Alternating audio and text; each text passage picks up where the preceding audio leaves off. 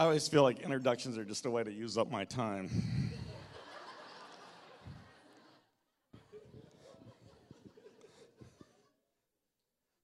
Like, come on, forget that. Like, I want to get on to the things. I want some time for Holy Spirit time at the end.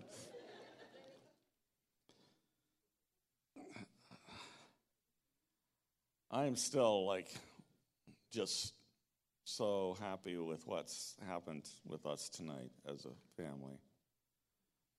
Because there are just those moments where heaven comes to earth and you just don't want to miss them. And we didn't miss. And I'm just so grateful. Because that's why I'm doing. That's why I'm in this, that's what I'm looking for. And so it's great. I want to talk to you about tension. And Michael I thought he was going to preach my sermon, actually. He kind of got going when in his talk, and I thought, oh boy, I'm in trouble. He's going to preach my sermon. He's going to use all my points. But he didn't. He went off in a different direction. I breathed a great sigh of relief. So, Abraham Lincoln famously said, "A house divided against itself cannot stand." And of course, that was right at the time in regards to slavery. But there was this article in the New York Times about 7 years ago where the author said, that maxim doesn't apply to much else. In general, he says, this is a guy named David Brooks who writes a lot for the New York Times, and I suppose I'm giving myself away in that I read the New York Times, and, well, I can't help it. Anyway, that's a different subject. In general, the best people, he says, are contradictory, and the most enduring institutions are too. And he goes on and he says the Olympics are actually a great example of a successful institution that incorporates at the same time both nationalistic pride and competition along with global friendship and unity. It appeals, he says, both to our desire for fellowship and our desire for status, to the dreams of community and also supremacy. And, of course, those desires are in tension. But the world, he says, is in tension too. The world isn't a jigsaw puzzle that fits neatly and logically together. It's a system of clashing waves that can never be fully reconciled. The enduring popularity of the Olympics teach the lesson that if you find yourself caught between two competing impulses, you don't always need to choose between them. You can go for both simultaneously. A single institution can celebrate charitable compassion and military toughness. A 3-week festival can be crassly commercial, but also strangely moving. F. Scott Fitzgerald famously said that the mark of a first-rate intelligence is the ability to hold two contradictory thoughts in your mind at the same time. By the way, John Wimber was really good at this. People all the time, they're asking me, what was John Wimber like? And I said, the first thing you have to understand about John Wimber was he was a saxophone player. And if you know anything about jazz and saxophone players, they don't mind a little dissonance, and they're making it up as they go. And there were more than one time John said two contradictory things in the same sermon, and we would be yelling at him. You said the opposite 15 minutes ago. And he would just go yeah, I did. Deal with it. So apparently that's a mark of genius. And he says, finally says, it's the mark of any institution that lasts. And, I'm in that sort of legacy phase of life where it's all about what legacy are you leaving, what's going to last. And, we live in a time of course, great tensions all over the world. And we're experiencing tension in the confines of our churches and in our movement. And I want to speak to the value of holding on to truths and ideas that are in tension. The Bible, of course, is filled with these, and so is life. And I think that as a movement, our ability to have enduring influence in the 21st century, and I really do believe God brought us into being not for the century that's past, but for the one that's coming. You know, our time is for the one that's coming. He's made us for that. But it's directly tied to our ability to hold on to the tensions that God has given us. And then, you know, like I grew up in the church. My father was a pastor. My grandfather was a pastor. I grew up in Pentecostalism. I got saved hundreds of times. I started speaking in tongues when I was 11, and we were a little bit worried because I was a late bloomer. I didn't get started sooner. We understood commitment was going to church 3 times a week, not 2 times a month. And so that's where I grew up. But before I met the Vineyard, I couldn't find a movement that actually felt like home. Because every movement required me to choose one value or one perspective over another. It always felt like if I embrace this value, then I have to let go of this one. If I keep my right arm, I got to chop off my left. Was kind of the way the option always felt to me. I wanted to have both solid biblical theology and an active engagement with the Holy Spirit, not one or the other. I wanted to have it all. I wanted to follow the Spirit without throwing away my mind. I wanted to keep reading the New York Times and my Bible and thoughtful things and a good bit of history and still be really good at following the Holy Spirit. And I wanted to be able to do it both. I wanted to be able to participate in exciting things without sacrificing a commitment to authenticity and without having to manipulate people to get it. And for when I found the Vineyard, it meant that for the first time I found a movement that didn't make me choose, where I could have both. And I was home. It was like I was home. This is where I belong. I don't have to choose. I can have a right arm and a left arm. I can be strong in biblical theology and strong in the movement of the Holy Spirit. And love them both. In the Vineyard, I found a movement that didn't run away from the inherent tensions that are part of any authentic spiritual life. And if you just think about some of our significant book titles, the things that Vineyard people have written over the last 30, 40 years, there's a lot of tension built right into the titles. Power Evangelism. Quest for the Radical Middle. Empowered Evangelicals.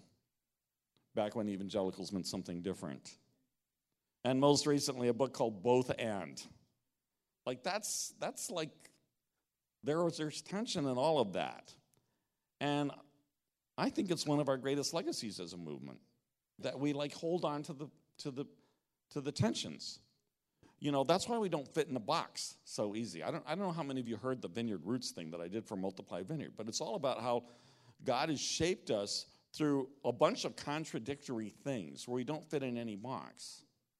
So if you ask, are we Protestant? Well, yes. And are we Catholic? Well, not exactly, but we do things that Catholics do. And so so there's just all these things that we have that kind of really open the door really wide to a bunch of people that wouldn't otherwise be open to what God is doing with us. So, first of all, 6 key tensions in the Vineyard movement, okay? Number 1, the kingdom of God already and not yet. And this evening is already going late, so I'm going to hurry a bit. Jesus came proclaiming the long-awaited kingdom of God had arrived. The age of the future had invaded the present evil age. And The kingdom and its power are already here, already at work in the world. And if that's true, then that is really good news, because the kingdom is all about renewing all things and making right everything that's wrong in the world. That's our message. Our message isn't just forgiveness. Forgiveness is just one little tiny piece of that. Our message is God is here to make everything new and to make right everything that's wrong. And who wouldn't want to be a part of that? And with that invasion of the kingdom comes a flood, not a trickle, but a flood of God's presence and power and healing. We experienced a flood tonight, and it was glorious. And those things happen here and now. And there's in all the scripture this awareness of the kingdom's here as a present reality, and anything could happen at any moment. At any moment. Colossians 1:13, for he's rescued us from the dominion of darkness and brought us into the kingdom of the Son he loves. Acts 8:12, but when they believed Philip as he proclaimed the good news of the kingdom of God in the name of Jesus Christ, they were baptized, both men and women. And then there are these other scriptures that emphasize, well, the kingdom is here, but not yet fully here. There's still something we're waiting for. We're still praying the prayer, may your kingdom come, may your will be done on earth as it is in heaven. Because it's not. The kingdom in its full promise, which includes the end of war, the end of sorrow, the end of sickness, the end of hatred, the end of death, is not yet here. And so we're still waiting. So we read in Acts 14, strengthening the disciples and encouraging them to remain true to the faith, saying to them, we must go through many hardships to enter the kingdom of God. Or 1 Corinthians 15:50, I declare to you, brothers and sisters, that flesh and blood cannot inherit the kingdom of God, nor does the perishable inherit the imperishable. Or Ephesians 1:13, and you also were included in Christ when you heard the message of truth, the gospel of your salvation. When you believed, you are marked in him with a seal, the promised Holy Spirit, who is a deposit guaranteeing our inheritance until the redemption of those who are God's possession to the praise of his glory. So there's this sense that our inheritance, our ultimate hope, is not in healing or even the presence of God or miracles or prophecy. Those things are temporary deposits that just say to us the real promise is true. And what is the real promise? Resurrection and face-to-face. Yeah? And if that doesn't make your skin tingle, like you need to think about it a little bit.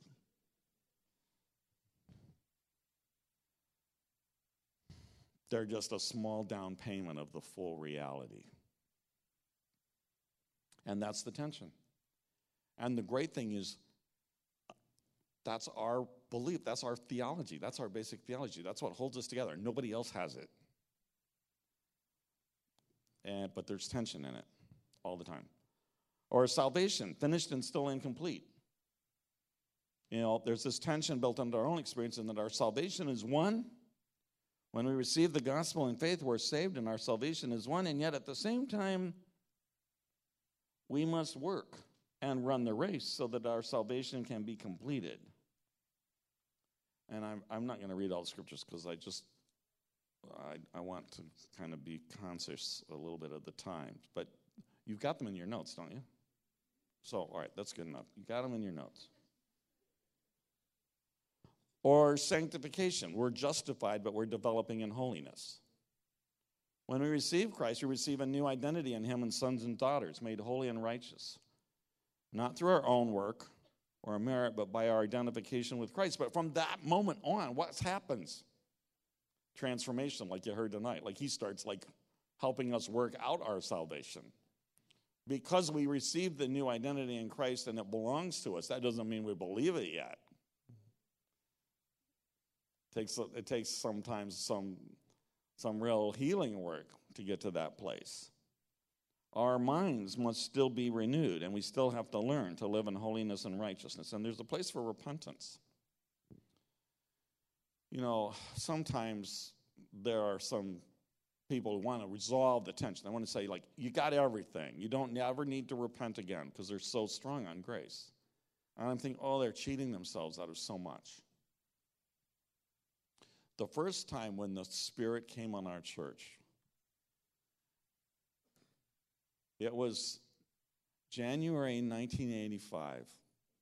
We were like an independent church, and we had started kind of on the tail end of the Jesus movement. We'd spent a few years looking for, where's our family? Where do we belong? We knew we needed to be in the family. We couldn't find our family. And when we found the vineyard, it was like, that's our family. And along the way, I had this experience of like fire from God. And so we had this family meeting, because we were a small church. You could still do this. Every year, we'd like have a big banquet together, and we'd all dress up because the women made us dress up. And we'd celebrate the year before and look ahead to the next. And we'd never had sort of really any obvious manifestations of the Spirit in our church. We believed the Holy Spirit worked, but we didn't know how it worked. Like, we knew that healing was for today, but we couldn't figure out how to get plugged into it. And that night I prayed, Holy Spirit, come for the first time.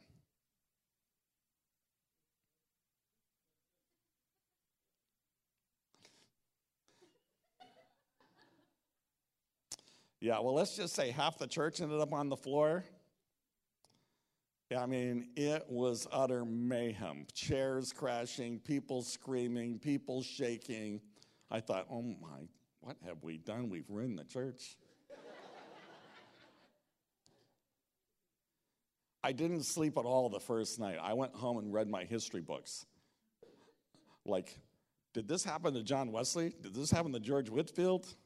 And I realized, we've been praying for this for years, and we didn't even know it. We were praying for revival and didn't know it looked like this. But here's the thing. You know what started to happen?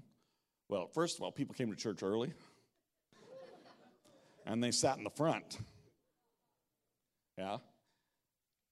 They came to church early, they sat in the front, and I'm looking at Dave Frederick. You were there. Dave was there when this happened. And just like every meeting, the Spirit would come. Sunday meetings, small group meetings, we all started just praying, come Holy Spirit at everything. Like, we were addicts then. We were like instant addicts. And we pray, come Holy Spirit, and this is what happened. Power of God would come on people, and they'd be shaking and crying or whatever it was that they were doing, and they started repenting of their sins. Like, we'd never preached about repentance. We hadn't called people to repentance. We didn't, but people started repenting of their sins. And I mean repenting of their sins.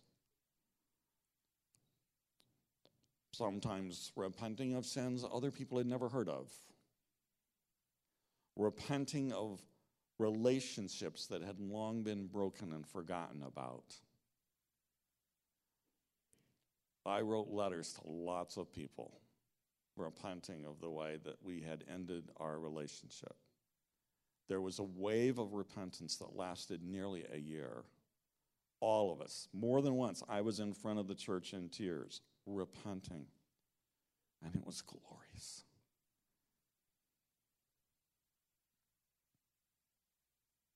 We felt so close to God. And it was like floating.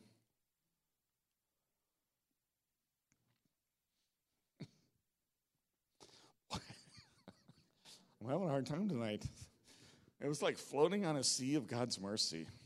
It was so sweet. Like you just wanted to repent of everything because you just knew he would take it. It was nothing. There was so much life in it. And that's part of it, and I don't want you to be cheated out of it. Like, you can't make it happen. You can't drum it up. It just has to be a gift from God. But when it comes, it is so sweet and so life-giving. And That's part of the tension.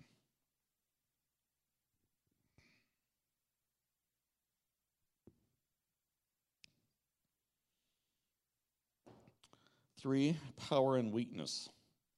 We are filled with works of power and filled with weakness and suffering.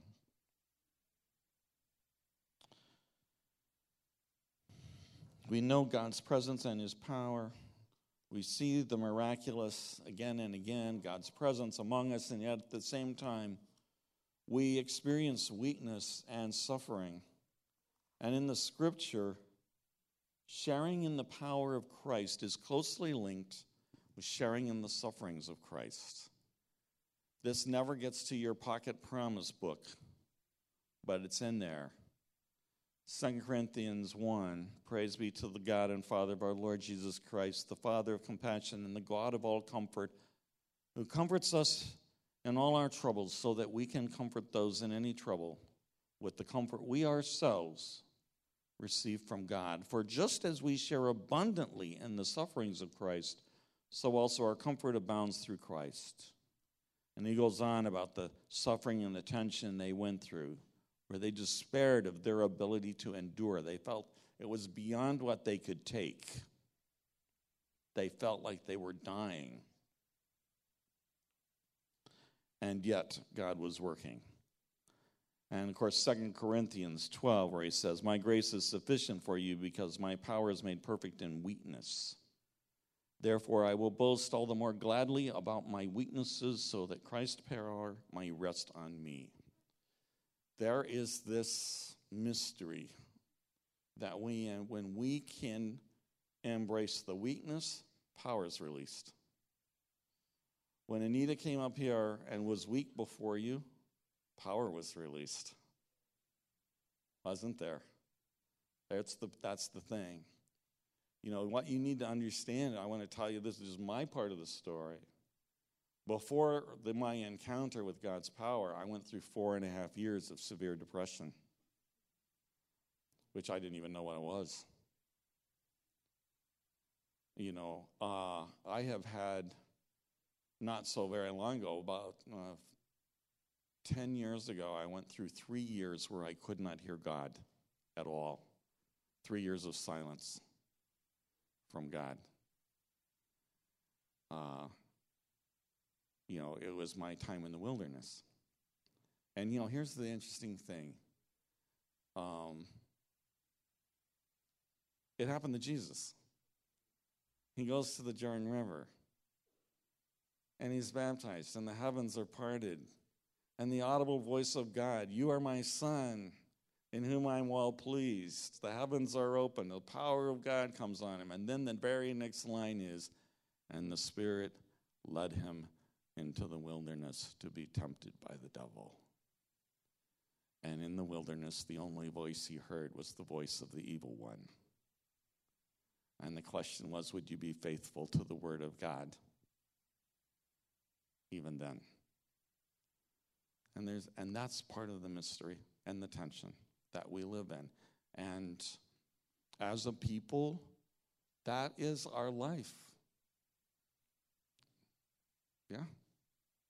We could go around the room and we could all tell a story or more. At one point I said, God, when am I going to get strong again? When am I going to be strong again? He said, you're not. Why not? Because then you just start relying on yourself. Oh, yeah, I forgot about that. All right, 5, mind and spirit, following the Spirit and also following the word and reason. Both teachers and prophets are needed. Both apostles and helpers are needed if the church is going to become everything that God wants. So we have the operation of the Spirit and the operation of the mind. You know, we've had some wonderful times here as the Spirit has worked. None of it's possible without the helpers and the organizers and the administrators and the servers who make it all possible for us to even be here. And it is all the work of God. We're not called to throw away our minds or to ignore study, but simply to make sure that it's governed by the Spirit rather than our own selfish desires. Truth and relevance. We're called to hold in tension our commitment to truth and yet wanting to be relevant to the people who live in our time. Changing the way that we speak, perhaps changing our methods, but never changing the essential message. Now, the benefits of holding on to these tensions, one, we get to be faithful to the whole of the Scripture. I think that's a big deal because let me tell you, everything that we know about Jesus, we know through the apostles and the prophets. Without them, we know nothing about Jesus. Jesus didn't write a word himself directly. Everything we know, everything we have about Jesus comes either through the apostles or it comes through the prophets. And all of them asserted what we are writing came from him. We're not writing our own words. We're writing what came from him. So, it's important. You can't separate Jesus from the apostles or the prophets. What they said, Jesus said, because they were speaking for Jesus. They're his authorized messengers. If you reject them, you're rejecting Jesus. If you're rejecting Jesus, you're rejecting the Holy Spirit. Think about that. So we are called to be faithful to the Holy Scripture, and that's a benefit because we can do that. Authenticity to the realities of life and faith. Balanced in approach gives us a theology for both success and failure. We need a theology for the successes and also for the failures. Not everybody we pray for gets healed. Not every prayer that we pray gets answered. Not every Sunday is heaven come down to earth.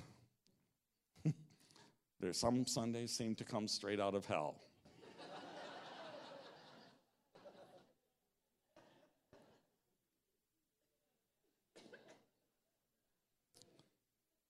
We all know about those Sundays.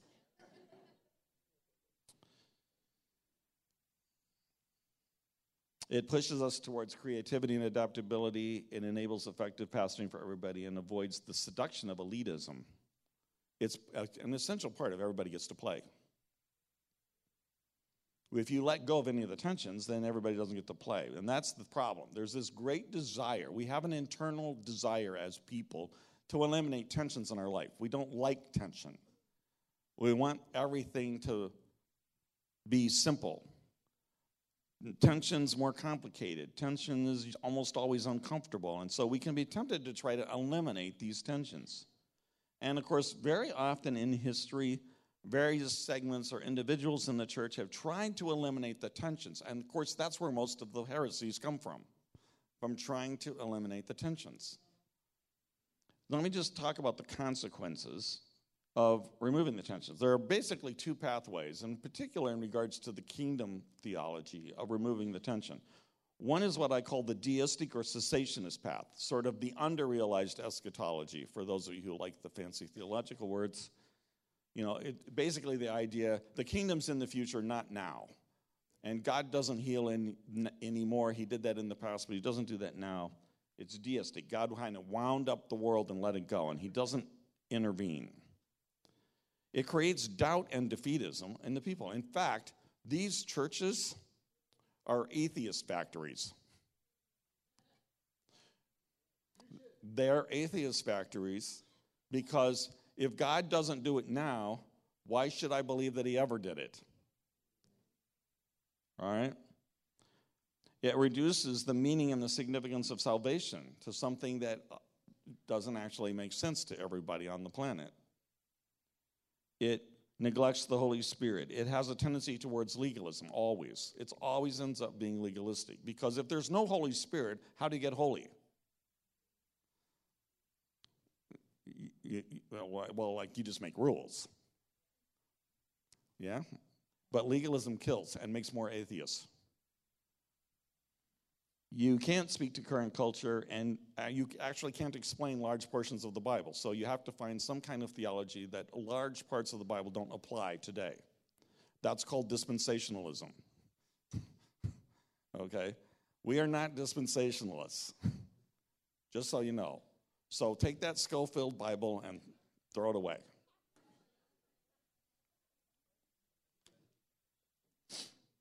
So that's one way.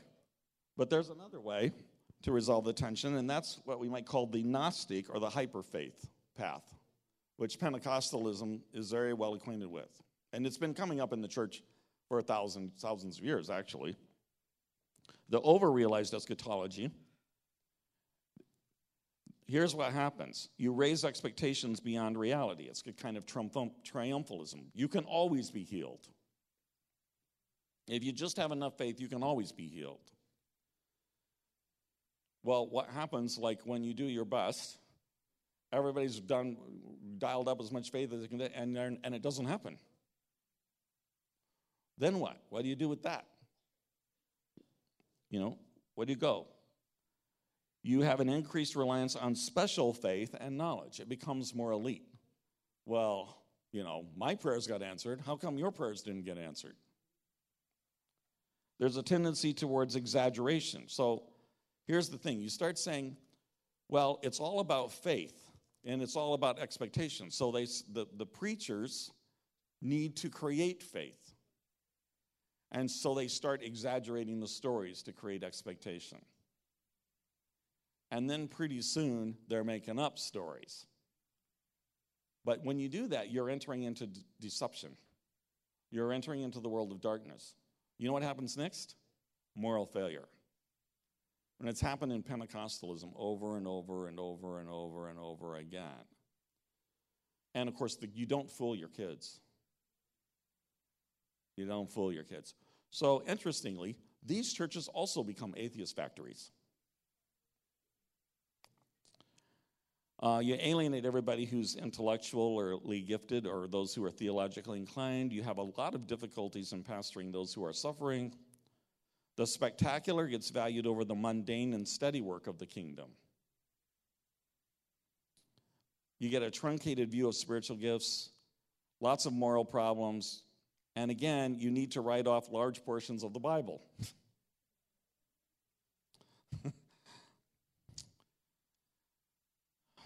So I just want to say, stay in the tension. Don't panic. Don't worry about the fact that it's uncomfortable. Stay there. It's worth it. Stay in the tension.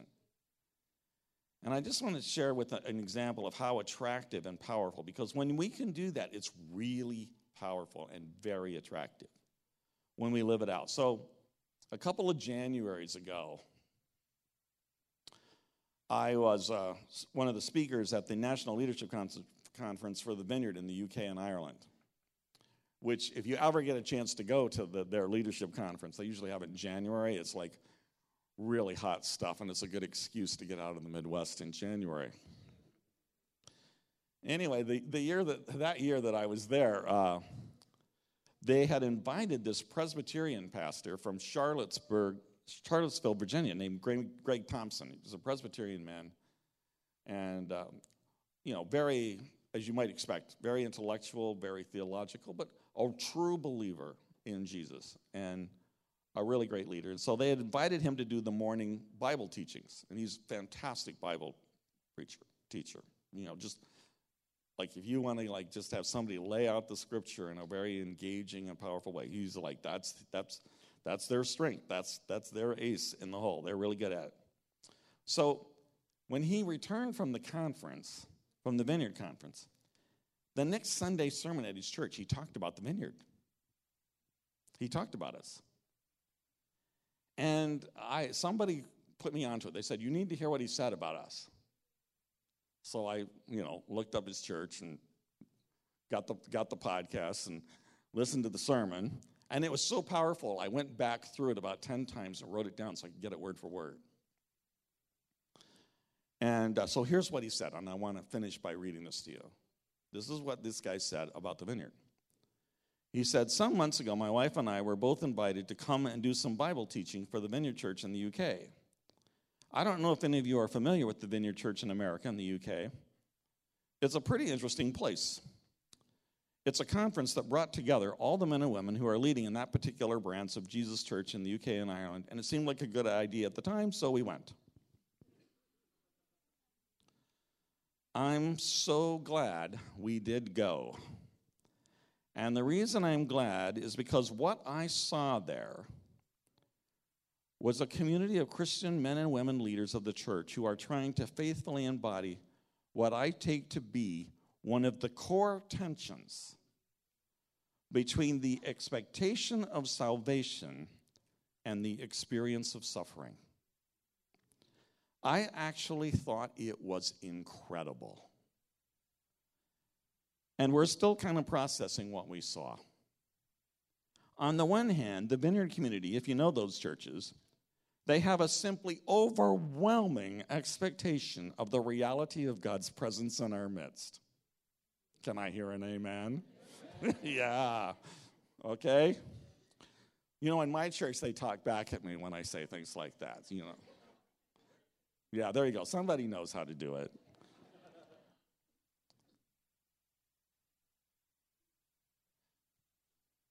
No, I won't do it. I was tempted, but I was going to go off on another story, but it's beside the point. So that's what he said.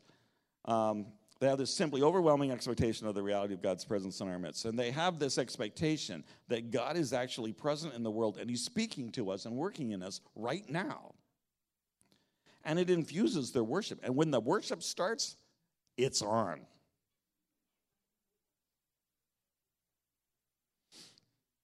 That God is present, and we want to experience his life, and it drives their prayer.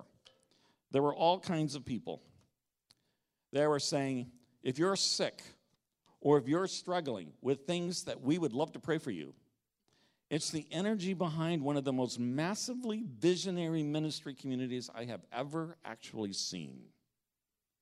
That's saying something. It was a community that at their core was animated by the real expectation of seeing God save their neighbors in the United Kingdom. They just talked about that very freely. And you know, on the other hand, when you have dinner with and listen to some of the stories of their lives and the stories of their experiences with their children and the people they serve, it was filled with suffering. It was filled with all kinds of sickness and pain and disappointment. And you heard this constant movement of suffering, either in their own lives or moving into suffering cities. In their worship, where they openly talked about sickness in their own bodies and minds. So many people spending their lives suffering alongside the deepest suffering of their communities. And the thing that struck me was, it literally was their instinct to try to figure out where the suffering was worst in their city or their nation and to move there.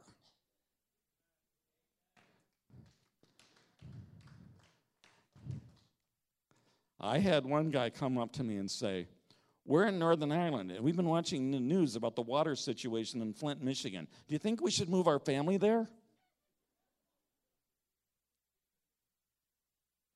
That was just the natural instinct. Somebody else said, we heard about the sex trafficking inundating China, so we decided to move there. And I said, you know Chinese? No. Do you know anything about sex trafficking? No. We know God, though, so we're going to go there. It was like this radar for misery.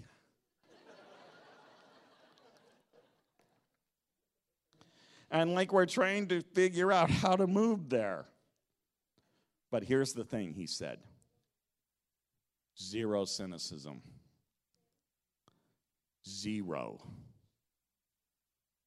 It was utterly astonishing.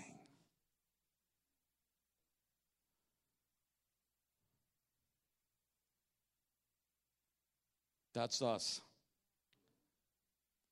That's what we need to be. Right? And it's utterly astonishing. That's what our world is looking for. They don't know it, but that's what they want. So don't let it go. Like it is the most precious, wonderful thing. let's take it to the world.